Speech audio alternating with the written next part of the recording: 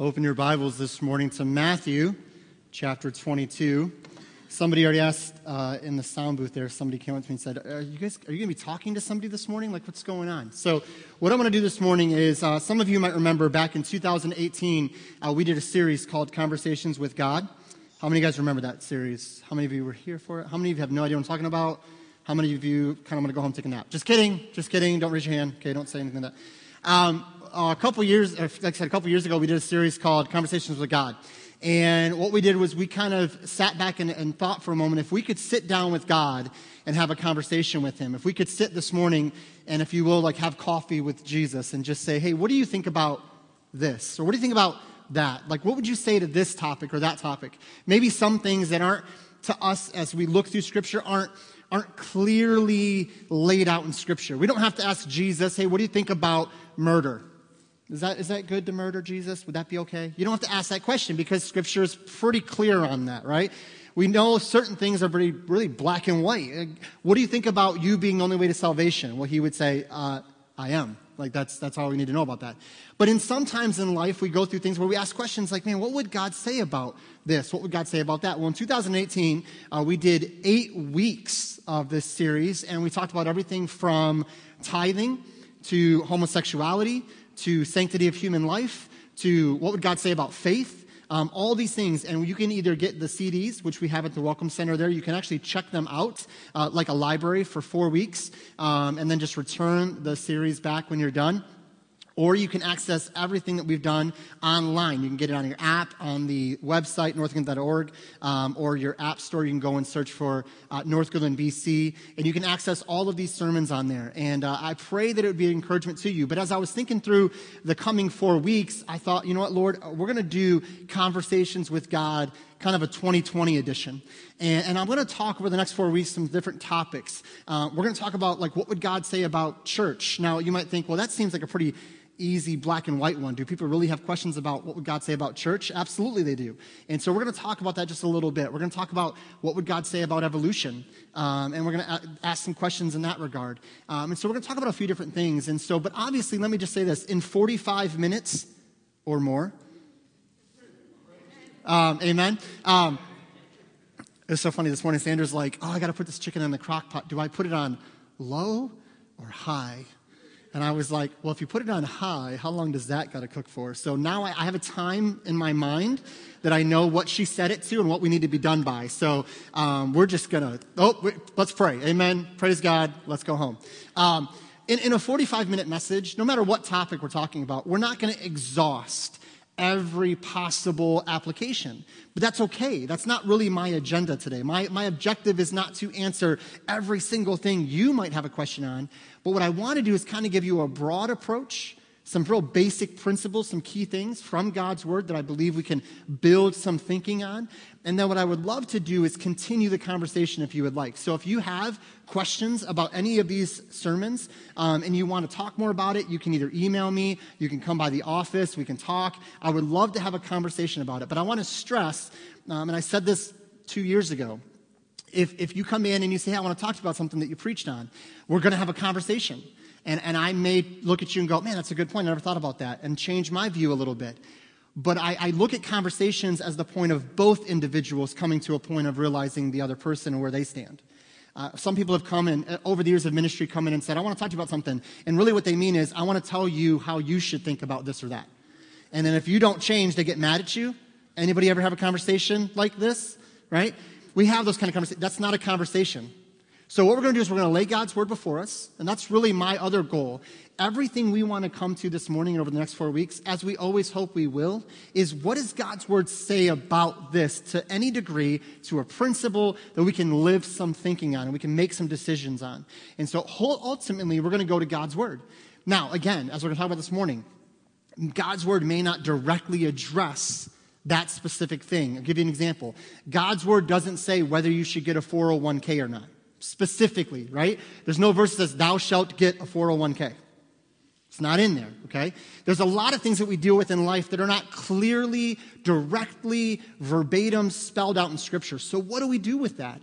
We get into God's Word. We look at the Scriptures that we think apply to that. So 401k, we're talking what? finances, retirement, investing, wisdom, stewardship. So we start reading verses about those things. God's word does talk about money, by the way. We talk about those things, we look at those things, and then we go, okay, based on this, I think wisdom would say this is what I should do based on these scriptures. Does that make sense? But everything we do has to stay in context, okay? Everyone say context matters. Okay, it does. Sandra showed me this t-shirt coffee mug. I'm going to order the coffee mug. I thought about the t-shirt, but it's a little too in your face. It actually says on this t-shirt and this coffee mug, it says, I can do all things through a verse out of context. I love that. I love that. I can do all things through a verse out of context, okay? We have to go, okay, God, we want to understand your word, but we want to understand it in context. The Bible says that when you get married, you become one flesh, right? Does the Bible say that? Yes or no? The Bible also says that I beat my flesh daily. Out of context, we're in trouble. Okay, church history, people have done just that. Today, people do just that. They'll take verses out of context and throw it at this or that principle and say, you can believe God to be a millionaire because the Bible says this, and they'll quote a verse. Completely out of context. And so we have to understand everything we're going to look at, we're going to try to do our best by God's grace, amen, and by God's wisdom. And we can ultimately, there's some of these areas we can even disagree on in application, okay? But we have to go, okay, what does God's word say? And then let's kind of work from there. And we can have a conversation. We may even disagree on things. You can be wrong. That's fine. It's a joke. This morning, we're going to start our conversation with what would God say about politics? What would God say about politics? And that's about the result I thought I was going to get when I said the title. Today's day and age, listen, here's what we know. In today's day and age, and I am going to sit because I want to kind of imagine we're talking to God this morning. I don't know if God drinks coffee. Okay, I was making coffee the other day, and Josiah said to me, he said, you know, so like heaven, what's heaven going to be like and all this? And I was pouring a cup of coffee. He said, like, are we going to drink coffee in heaven? And I said, amen, we will. No, I didn't say that. I said, you know what? I said, we don't know. I said, obviously, it talks about the marriage feast of the Lamb and all that. I said, but I don't know if we're going to eat food. I said, the glorified body won't need food to sustain itself. And he just kind of was like, that's not really the question I asked. But okay, that's cool. Thanks, Dad. Appreciate that. Okay. But I want to kind of walk this out this morning because as we talk about it, what politics in our day and age today brings a lot of things to mind, brings a lot of emotions, understandably so. I heard someone say one time, because we've been taught as a nation and as a culture, you don't talk about religion and politics, we can no longer have conversations about religion or politics. What I mean is we don't talk about those things. We tend to, in our culture, argue about those things. We fight about those things. Religion or politics, whatever. I think because we've taught people that you're supposed to just shy away from those conversations, we've taught people not to talk about those things, which leads to, and understand the word used correctly, ignorance. It means you just don't know something. Okay, it doesn't mean you're dumb. It means you're ignorant. You don't know. And so we've got people wandering around our nation today that can't have conversations. And so what happens when you're not having conversations and you're just fighting and arguing? You're not being productive, right? There's no positive coming out of that. But conversation that leads to productive results can be good. And so I want to jump in this morning. And I want to say that today's day and age, we see politics everywhere, right? Especially right now. What is this year? An election year, right? You guys have seen those magic signs pop up everywhere. Okay? It's amazing. It's like they're not there within 24 hours. 4,700 signs in someone's yard. It's amazing how that happens. Okay? It's like construction barrels in Michigan. They just appear. You don't even know how they get there. You never see anybody put them up, but they're just there. Okay? This week, I believe, Tuesday is the primaries, right? Is that correct? For Michigan. And so as I was praying over this, I thought, Lord, I'm not really a pastor that likes to kind of just get really into one specific topic if the Bible doesn't really get into it. But I feel like we can take a break and kind of step back and say, okay, this is something kind of current for our day and age. And so I want to lay out before you kind of what does the Bible say, if anything, about politics?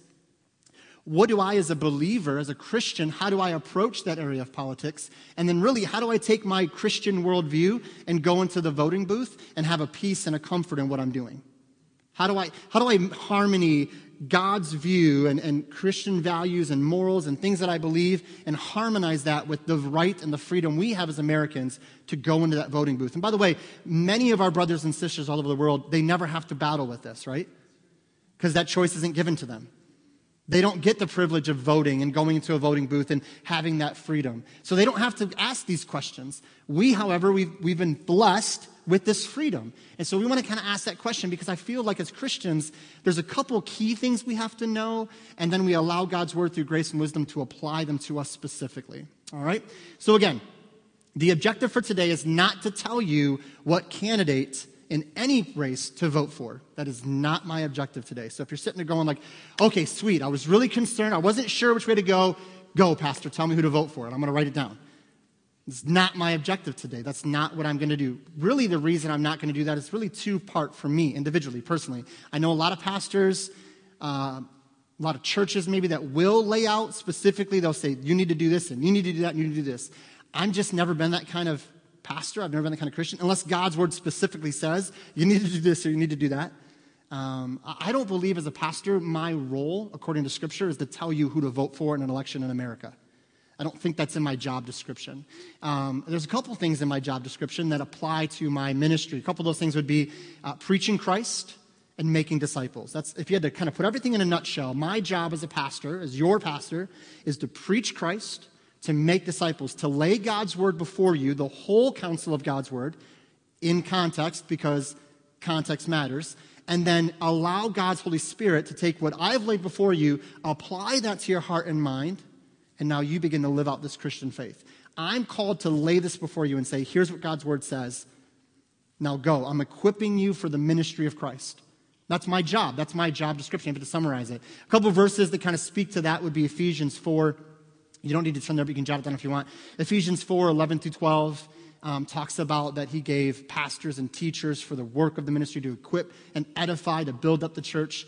Also in John 21, 15 through 22, we see this amazing back and forth between Peter and Jesus. This is where Jesus is kind of restoring Peter. He denied him 3 times in one night, and Jesus tells Peter to feed my sheep a couple times in that passage. This is kind of fulfilled in Acts 2, 14 through 41, where Peter preaches the sermon on the day of Pentecost. He's taking the truth of Scripture and he's feeding the Jews that have come, right? Even anyone in the crowd, he's feeding them this truth. He's giving them the bread of life, right? So he's giving it to them. Now that starts the fulfilling.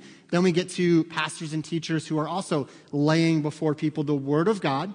And that's why the Bible calls pastors under shepherds, okay? To care for the flock, to feed the flock of God, to lay the word of God before them. Again, this is fulfilled in Acts 2 by the preaching of the gospel, people receiving Christ. In principle, it continues when pastors preach God's word and, quote, feed the sheep of God as an under-shepherd. So that's my biblical understanding of a pastor is it's not really for me to dictate to you in this platform, in this setting, who to vote for. They'll give you a name and all that. Now, if you want to have a conversation, you want to ask me some opinions about some things, we can have a conversation about that. But I'm not going to tell you as a pastor, go vote for this person. I just don't feel Scripture gives me that ability, okay? I know who I'm voting for, don't get me wrong. And for me, it's a pretty clear choice, but I'm not you. So I'm not here to do that for you, okay? Also, as an American citizen, I've never, as long as I've voted, I've never felt it was my job to tell somebody who to vote for. It's an amazing freedom to vote, is it not? And we're blessed, amen? People have given their lives so we can actually cast a vote. We have a hand in choosing our leadership, okay? Now, what do we do some years? We look at the election and we go, this is it? This is what we got? Can we be real for a minute? I mean, like there's some years I'm like, this is the best we got? This is 330 million people.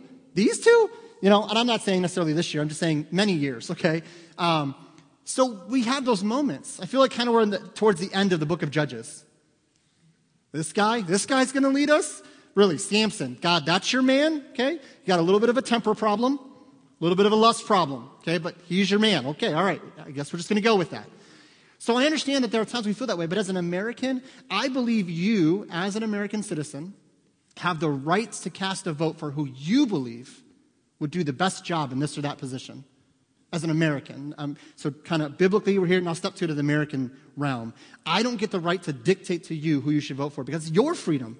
And I can't mandate to you, you use your freedom as I see you should use your freedom because that's not freedom. You guys get me so far? So I understand, just want you to know where I'm coming from at the onset of all of this, okay? And again, so just kind of put that in that picture. So in that stream, and thinking about that, I want to look at this verse in Matthew chapter 22. It kind of gets us along these lines and talking about this morning. Matthew 22 and verse 18. Really popular passage, and I'm going to take a part of this and kind of use it as a principle for what we're going to build on. So Matthew 22 in verse 18. But Jesus perceived their wickedness. I encourage you to read the whole passage to get the context of everything. But basically, they're kind of setting Jesus up with a question. So someone comes to Jesus and they want to ask a question about paying taxes to Rome. And what they want Jesus to do is they want him to say either, no, don't pay the tax, and now Rome's going to be all over Jesus' case.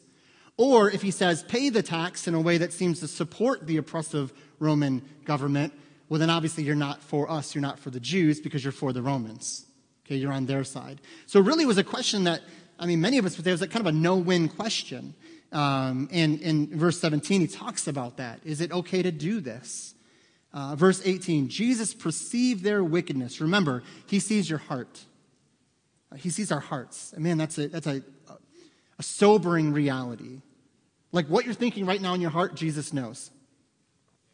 If that doesn't send little like shivers down your spine every now and then, man, I don't know if we really believe that. Because I know my heart, and the Bible says it can be desperately wicked. I know I have thoughts that aren't very Christ-centered, and he knows that.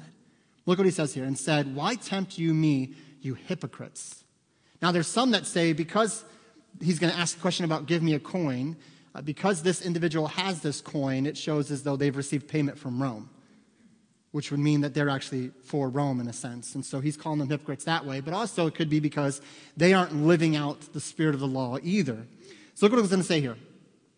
Show me the tribute money, and they brought him a penny. And he saith unto him, wouldn't you love it if your taxes were a penny? Amen. What tax bracket you in? 1 cent, man. I love it. Okay. Show me the tribute money, and they brought him a penny. That's not really a penny, but anyway. And he saith unto them, whose is this image and subscription? Meaning on the coin, okay? Who do we put on our money for the most part? Dead presidents, right? Okay? So those images is what he's meaning. We have a head of Abraham Lincoln or whoever, right? Says, they say unto him, Caesar's. Then saith he unto them, render therefore unto Caesar the things which are Caesar's. What's the answer to the question? Do we pay taxes or no? Yeah, okay. He's saying, hey, it's his money is basically what he's saying. Give it back to him. And unto God the things which are God's. When they heard these words, they marveled and left him and went their way. Now, I don't know about you, but I really wish he would have said, no, don't pay taxes. Okay, that would have been a great question and answer session. But we need to take from this a little bit of a principle. Could Jesus have used this opportunity to incite a revolt against Rome? Do you think the Jews wanted to revolt against Rome? They did it all throughout the intertestament period. Study the history there. Time and time again, they tried to raise up against Rome and fight Rome and throw off this oppressive government. Was the Roman government good for the Jews? Yes. Provided a lot of infrastructure, roads, commerce, currency that can be used in different regions, so it made them more successful. But ultimately, Rome was a controlling force. The Jews weren't really free. They had some freedoms, but they were limited. So here, Jesus could have used this as an opportunity to incite a revolt, to get a riot going, get everybody fired up. Let's overthrow Rome because that's what I came to do. But the problem is that what Jesus came to do? No. He came to be the sacrificial lamb, to surrender his life on the cross, to die for the sins of the world, to be rose again that one day we could find faith in Christ and be saved and be with him for eternity. So in principle, Jesus doesn't use this to antagonize and fire up the people against Rome. He in fact says, hey, in this area, it's okay to go ahead and submit and surrender that tax money, that tribute money to Caesar. Jesus gives us a hint of an answer to his view of politics. Now again, we're taking a principle here, all right? But here's what I want you to understand. If you're taking notes, you can jot this down. It's almost 11:30. I don't know that we're going to get through all of this, but we're just going to go. So hold on, buckle up. And here we go. If Jesus was sitting here today and you're having coffee with Jesus and you were to ask him, Jesus, what's your view on politics? I believe the answer would be something like this. It doesn't matter what type of government we live under. Understand that. The government we live under doesn't matter in regards to my role as a Christian.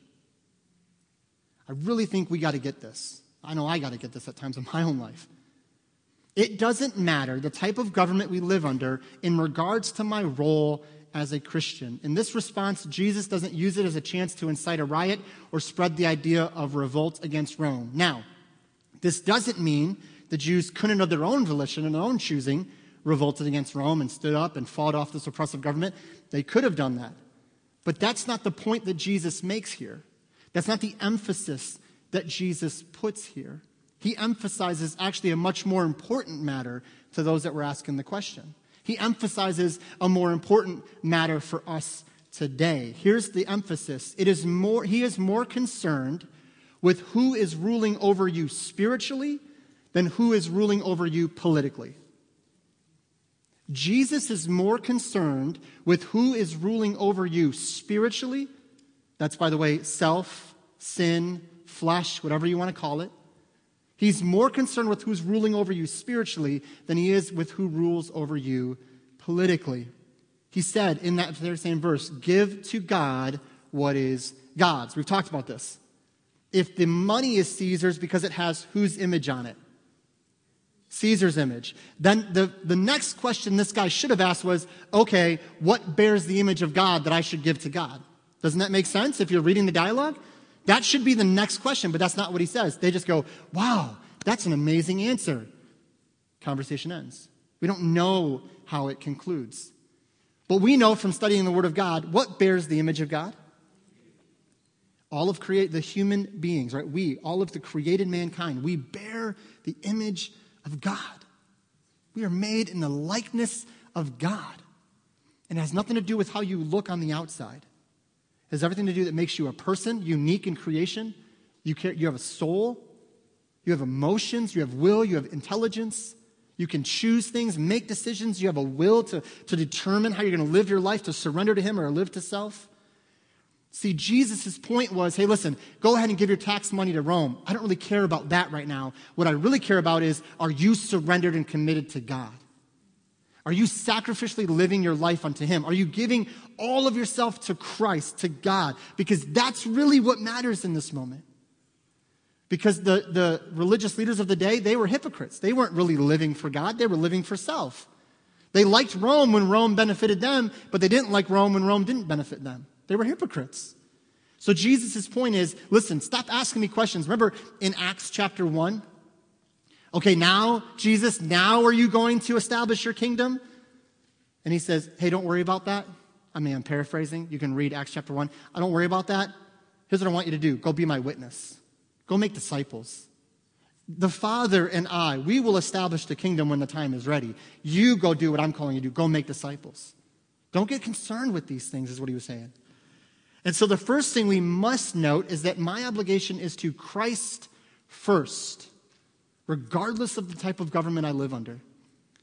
Christianity has flourished for over 2,000 years under various governments. Think about it. For 2,000 years, the church has been around. And in the 2,000 years the church has been here, various governments have ruled over the bodies of Christ. Monarchs, socialists, communists, Democrats or democracies, representative republics, tribal leadership, all of these different forms of government have been in leadership or ruled over the church, politically speaking. And yet, what has the church done in 2,000 years? It has flourished. It has not stopped. Think of just the various things the body of Christ has gone through in 2,000 years. Think back to even some of the religious forms of leadership, going back into the medieval periods, where the Catholic Church was kind of becoming locked in with the leadership and the monarchs, and it was all about money and possessions and control. That form of leadership, guess what the church did during that time? Flourished. Every opposition the church has faced, God has given us victory over it. Yeah, amen. We should say amen to that because that shows us something we must learn today.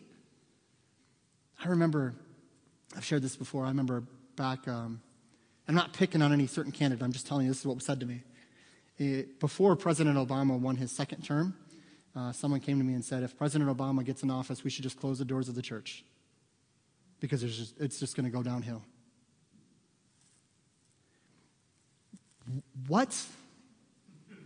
You really think a human president can overthrow what God has been planning for thousands of years?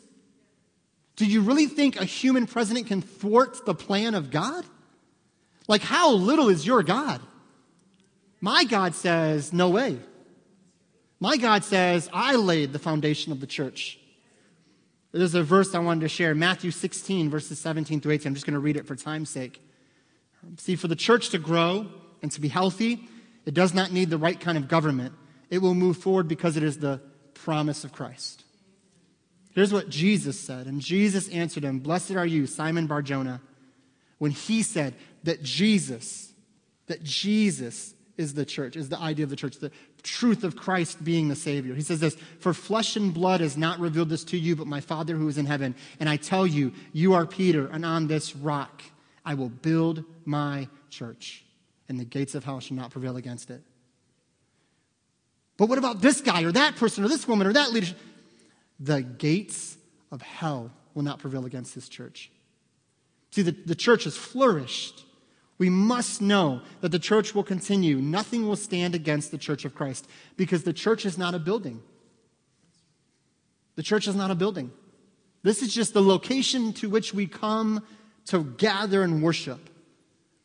The church is the gathering together. Now hear me now. The church is the gathering together of the body of Christ. Those that have been saved, redeemed, given and indwelt with the Holy Spirit of God. We gather together as the body of Christ to worship him. And we lift up the name of Christ. We can do that in this building, or we can do it as acts we see out by a riverside. Even in the early church, they would meet in the temple court sometime for service. They'd meet house to house for service. We're going to get into more of that in a little bit when we talk about what would God say about the church. So I'm not going to go too far down that line, but I want you to know the church will not be stopped by some political regime. By the way, listen, when communism first came along, and they started shutting churches down in Russia and all those areas, and pastors were being arrested and murdered and killed for their faith, you know what the church did? Continued. Strong. China put churches underground, shut doors, arrested pastors. You know what the church did underground? Grew. Got strong. People were saved and baptized. We have got to stop seeing these things with human eyes. I get the concern and the frustration. Believe me, I do. But I'm telling you, if we don't stop thinking, let me put it this way. We're very egocentrical as Americans, aren't we? We see everything through the lens of America. God bless America. Well, God bless America. But we see everything through that lens. And so when things happen in America, we tend to think, oh, the world. God, what are you doing in the world? Is everything falling apart? Do you know that God is doing things in our world we can't even imagine? Revivals are taking place in places where you would never imagine the gospel going. And he's been doing it for 2,000 years. So let's stop thinking in the moment and step back and go, God, what is your global plan and purpose? What have you been doing? And by the way, what will you continue to do no matter what happens in the coming months? Because you promised you will build your church. So understanding that. So again, this is the groundwork. Understanding, ultimately, in my regards as a Christian, what am I supposed to do as a Christian? What is my job as a Christian? Preach Christ, make disciples, and live in a Christian way that will reflect the values and glory of God so that others will see my good works and glorify my Father in heaven. But listen, we don't do that perfectly. Everyone in this room has stumbled and fallen. So when we fall, we cry out to Christ, we repent, we turn, and we trust in him again. Not for salvation, but for the renewal of that intimate relationship. That's my job as a Christian. I can do that no matter what the government is above me. By the way, people have done that in prison cells, and they've done it in freedom. Paul, in the New Testament, he's sitting in prison writing letters to Timothy saying, I'm really happy with where I am because I'm an offering to Christ.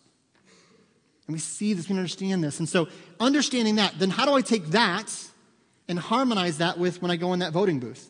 Because we do have that freedom and that right, and we can use it. We should use it. Maybe you're at a point where you're like, I'm not choosing anybody because I just don't believe in anybody.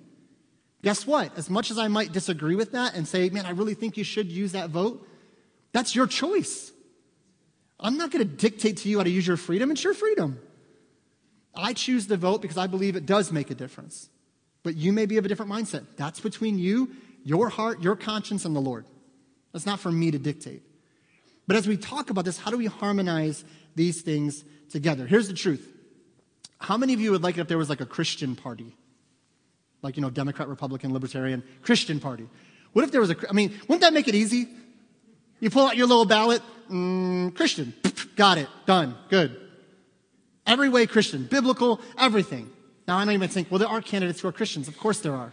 There are plumbers who are Christians. There are teachers who are Christians. There are tons of professions that are Christians. Okay? So we understand there are Christian politicians. Okay?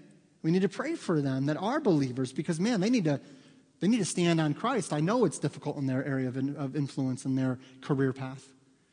But just because somebody is a Christian doesn't necessarily mean they do everything and would do everything according to God's word, because none of us really do that fully. So my point is this: Republican is not synonymous with Christian. Democrat is not synonymous with Christian. We have to understand that. And I've had people tell me, well, if you don't vote BA, you're not really a Christian. Be very careful when you say, I know why we say that, because things that this or that party believes and holds to in their platform, you would say, how could a Christian believe this or that or support this or that? I understand where they're coming from. But understand, you could be a Christian and believe a lot of things if you've not been taught the truth of God's word.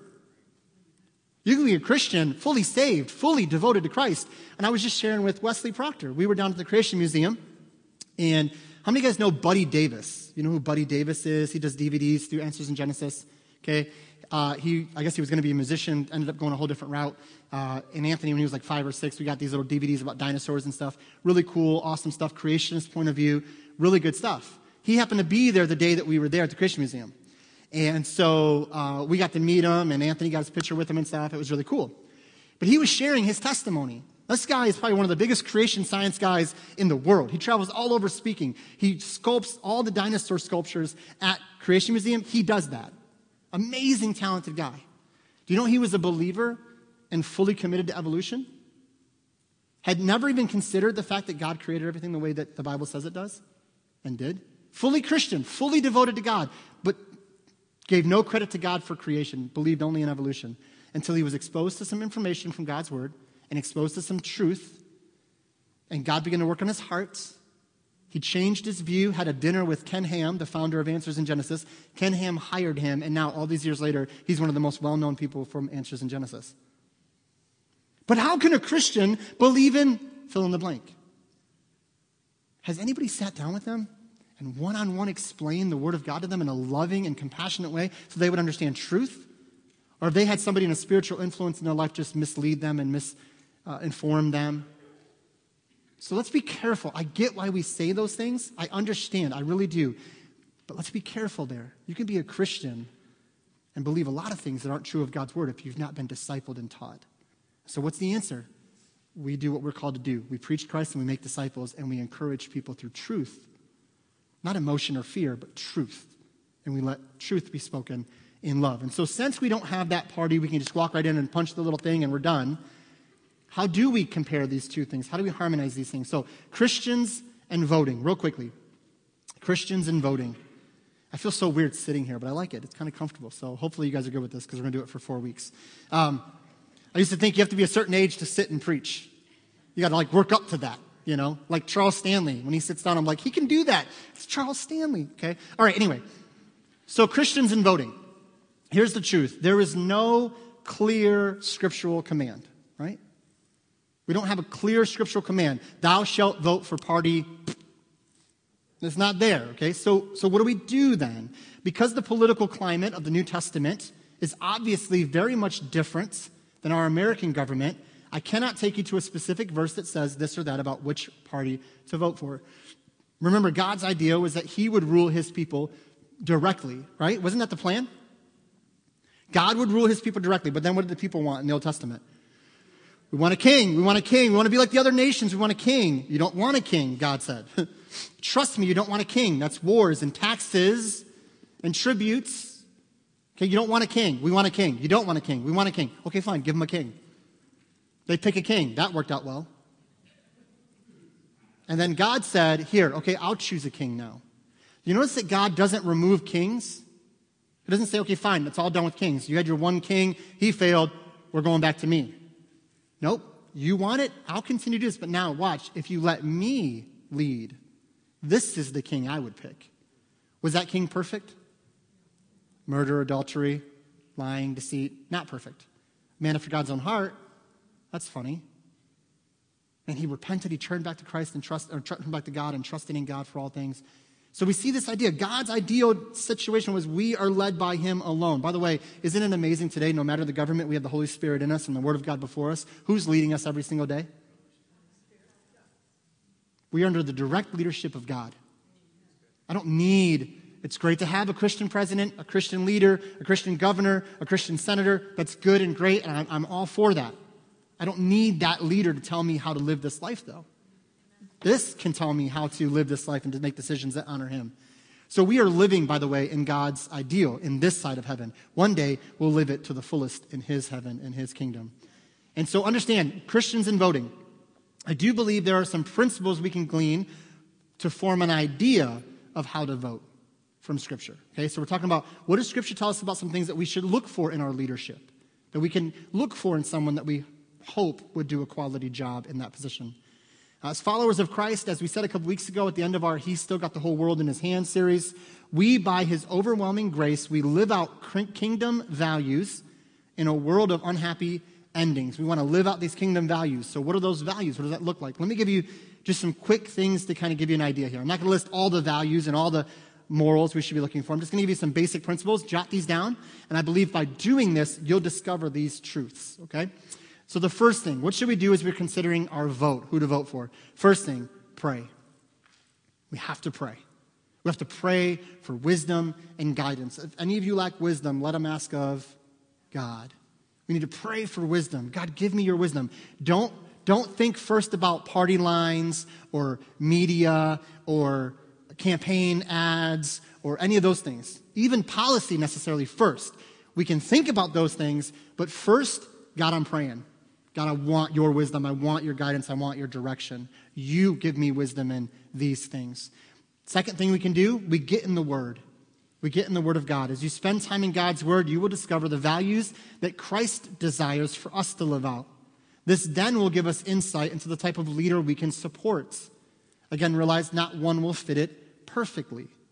So we're not saying 100%. We're saying, okay, if I should be honest, because the Bible says to be honest, then I want my leader to be honest. The Bible says that I should be compassionate, then there should be some level of compassion. If the Bible says I should base my thinking in wisdom and truth, then I want wisdom and truth. You guys get where I'm going here? So we kind of start to think through these things. We get in the Word of God. Okay, what are some things, okay? For me, honestly, personally, I believe the Bible says the sanctity of human life is important. So that's for me. I want to make sure that's true. By the way, that doesn't just mean before a baby's born. I want someone that's going to think about the quality and the sanctity of life after someone's born. And think, man, how can I help people? This means I'm not just going to run headlong into war because I feel like it. You guys get where I'm going? I'm just going to waste life or not consider the value of life. So for me, that's a value I believe God's Word expresses. And there's just many, many others. And so we get into God's Word and we begin to understand this. Not perfect candidate, no such thing. But we say, okay, who in this situation would fit these things? Which would lead us to, I would encourage you to write down the values and the things you believe the Word of God says we should live out, so there I know what I should be looking for. Write it down. Write down what you believe is important for that person to hold to, meaning things the Word of God has taught you that's important. And then compare that list to that candidate. Now again, you might say, well, how do I know all this? I don't know all these things. Well, you're not going to know all the things. But you have to do some homework, some research, look into people, look into individuals. What do we know about them before we vote for them? Again, if you don't know all of it, make the decision with which you believe is the best decision you can make with what you know, which leads to discernment. So pray, get into God's Word, write it down, and then that leads to discernment. Be careful to look beyond commercials and the hype of a candidate, but do some research and seek out how you can know what this person truly would or would not do. Now, sometimes we don't know that, as I said, but we do our best. And then the last part I would encourage, have conversations. Alluded to this a little while ago. Again, key is conversations. Ask people that you trust spiritually for their wisdom and insight as to what you should be looking for in a candidate. Don't just go, who are you voting for? Great, thanks. I'll vote for them too. No, say, what are you looking for in a candidate? What do you think is important in a candidate in this position? What are you looking for in this person or that person? What about this or that person do you think is good or not good or whatever? Have conversations. Again, the Bible says there's wisdom in a multitude of counselors. And so we have been blessed with the right and the freedom to contribute to the ongoing leadership of our country. This is a great privilege, and with it comes an opportunity to express our values in those candidates. So I'd encourage you to do this. If you had to summarize it, and maybe many of you have heard this is what I've lived under since I've been voting. I would encourage you to vote morally, ethically, and biblically as a follower of Christ. So again, how do I do that? Spending time for discernment in God's word. Again, it may or may not fit a party. It may or may not fit a person.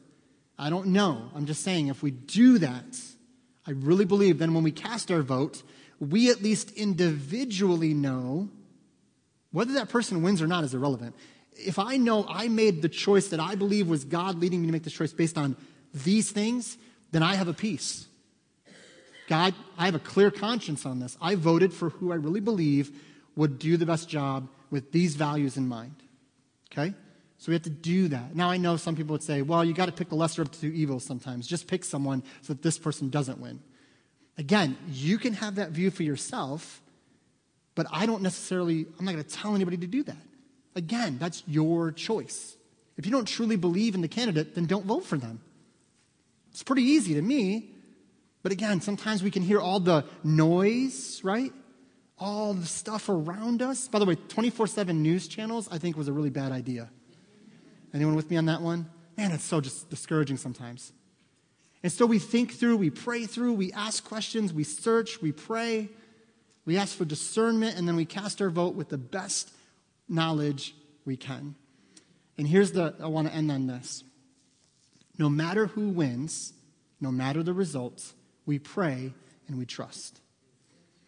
We are called to pray for our leadership. Paul says in 1 Timothy, turn over there real quickly, 1 Timothy chapter 2. 1 Timothy chapter 2. I love this verse. 1 Timothy chapter 2 and verse 1. It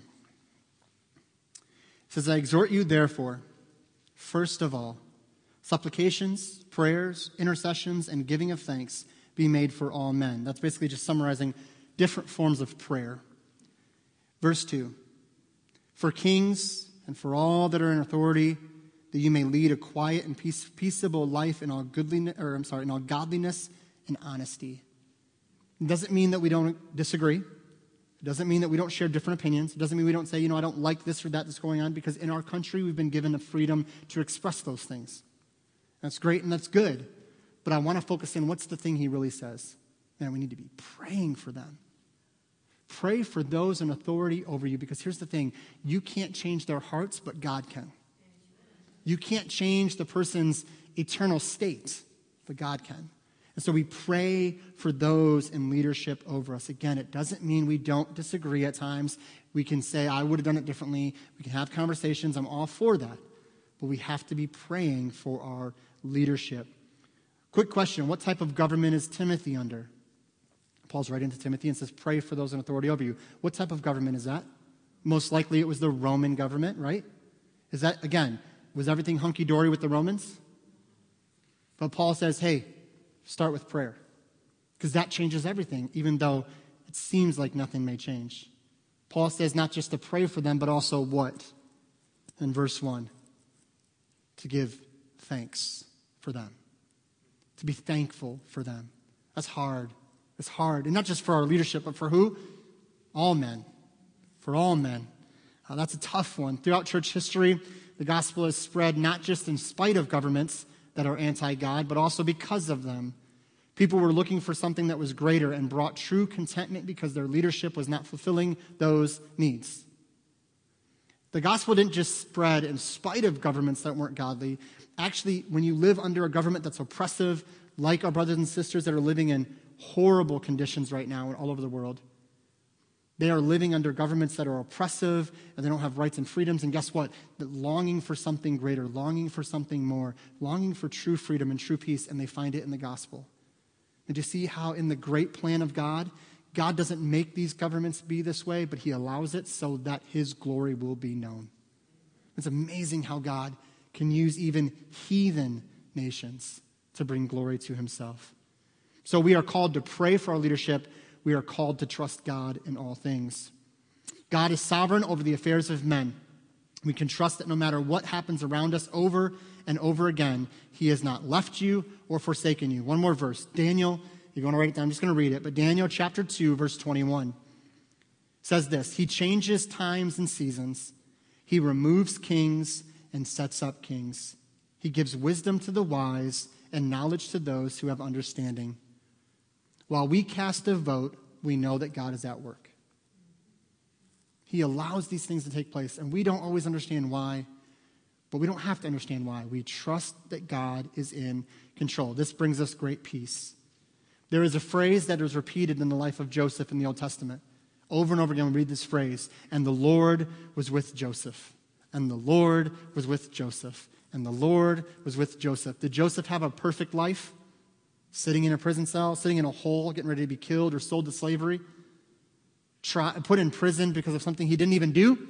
Did the right thing, got thrown in prison? But the Lord was with him. The Lord was with him. The Lord was with him. It didn't look like the Lord was with him, but the Lord was with him. And I want to encourage you, the Lord is with you in Christ. Matthew 28:20, he says, I am with you always, even unto the end of the world. Amen. And he is with you always. Let's trust him in all things. When things are great and we are reaping the harvest, or when things seem bleak and there is nothing but barren ground. I know that the climate of the world we are living in today isn't what we desire. But I will also tell you that's nothing new. The world is fallen and broken with sin. So why are we always surprised when that becomes evident in a culture? If we truly believe the gospel, then we should never be surprised when sin rears its ugly head.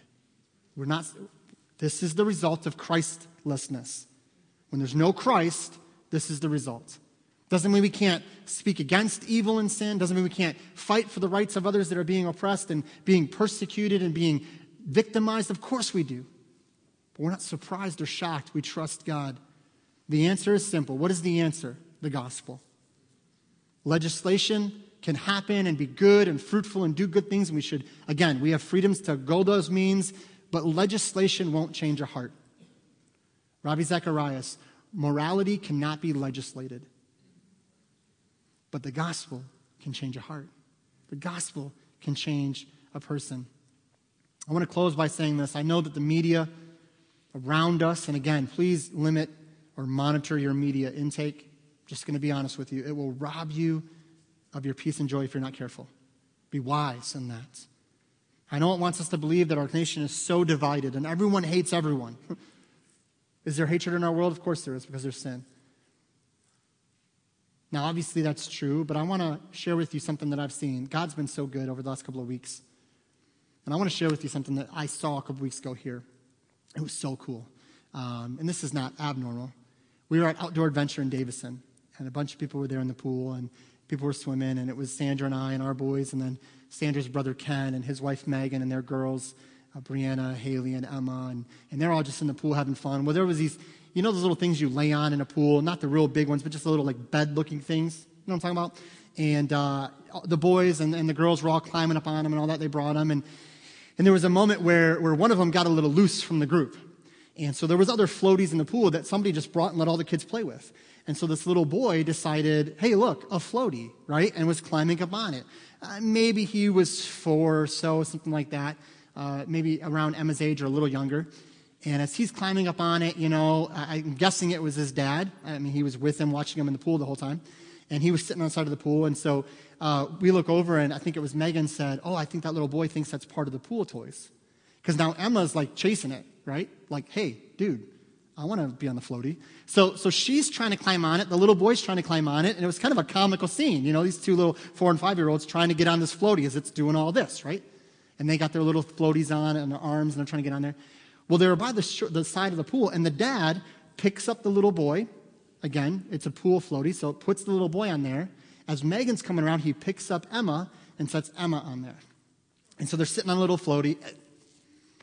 That's what I just heard. Okay. It's cute. I'm like, wow, this is a really cool moment. We all chuckled, as they're like doing this on there, almost knocking each other off. And Megan's standing there next to the dad who's sitting on the pool, and they're just laughing and kind of, oh, that's so cute, And it was a cool moment to see these kids just getting along. Now, it shouldn't matter, but the little boy and the dad were black. Did Emma look at the little boy and go, I don't want to ride this floaty with you? Did the little boy look at Emma and go, you're racist? Did the dad and Megan argue about whatever? Nope. You know why? Because maybe, just maybe, while the world is fallen and the world is sinful, and I understand that, creation is groaning, by the way, Romans. Creation is groaning for the return of Christ. But maybe, just maybe, it's not what we're told it is. Maybe there are actually the majority of people in our country that understand, hey, as a human being, we have intrinsic value and worth. And I just respect you as a human being. Maybe we can just look past those things and realize that the majority of our country gets along and can honor each other and respect each other and have conversations with each other. Maybe it's not all that we're told it is. And I wanted to end with that because I think when we talk about politics and our culture today, we're being told a very narrow narrative that not necessarily. Now, understand me. Is there hatred in our country towards 2 different races or 4 different races? Yes. When I was in Romania a few years ago, I was blown away by the hatred from the Romanians, the nationals, to the gypsies. Called them dogs. Built fences and had dogs in their yards, literal dogs. And I asked the one pastor, why does everywhere I go have fences and dogs? And they said, because the gypsies will break in and steal all your stuff. They're both Romanians. They don't even physically look that much different. But just hatred. So yes, that's there. And I don't care what 2 people groups you put in the same room. It's going to happen at times. It's not a black-white thing. It's a human problem. And again, so we can enjoy the commonality, enjoy that it's not as bad as they say it is. We can actually get along and enjoy and respect each other and still disagree at times. But how do we deal with this other issue? The gospel. It's the gospel. How else will I see you as a created being of God unless I believe the word of God? And so I want to encourage you today with this kind of closing thought. No matter where you are politically, no matter where you are with everything going on, let's be surrendered to him first and foremost. Let's surrender our lives to him as the image bearers of God. Let's trust and pray. Let's use wisdom and discernment from God's word when we cast our vote. But then we're going to thank God for the opportunity to cast a vote, to be free, and then we're just going to enjoy the presence of God in our lives. Amen? Would you bow your heads with me as we close in a word of prayer? Father, we thank you, Lord, so much for today. And Lord, you know my heart, my prayer all week has been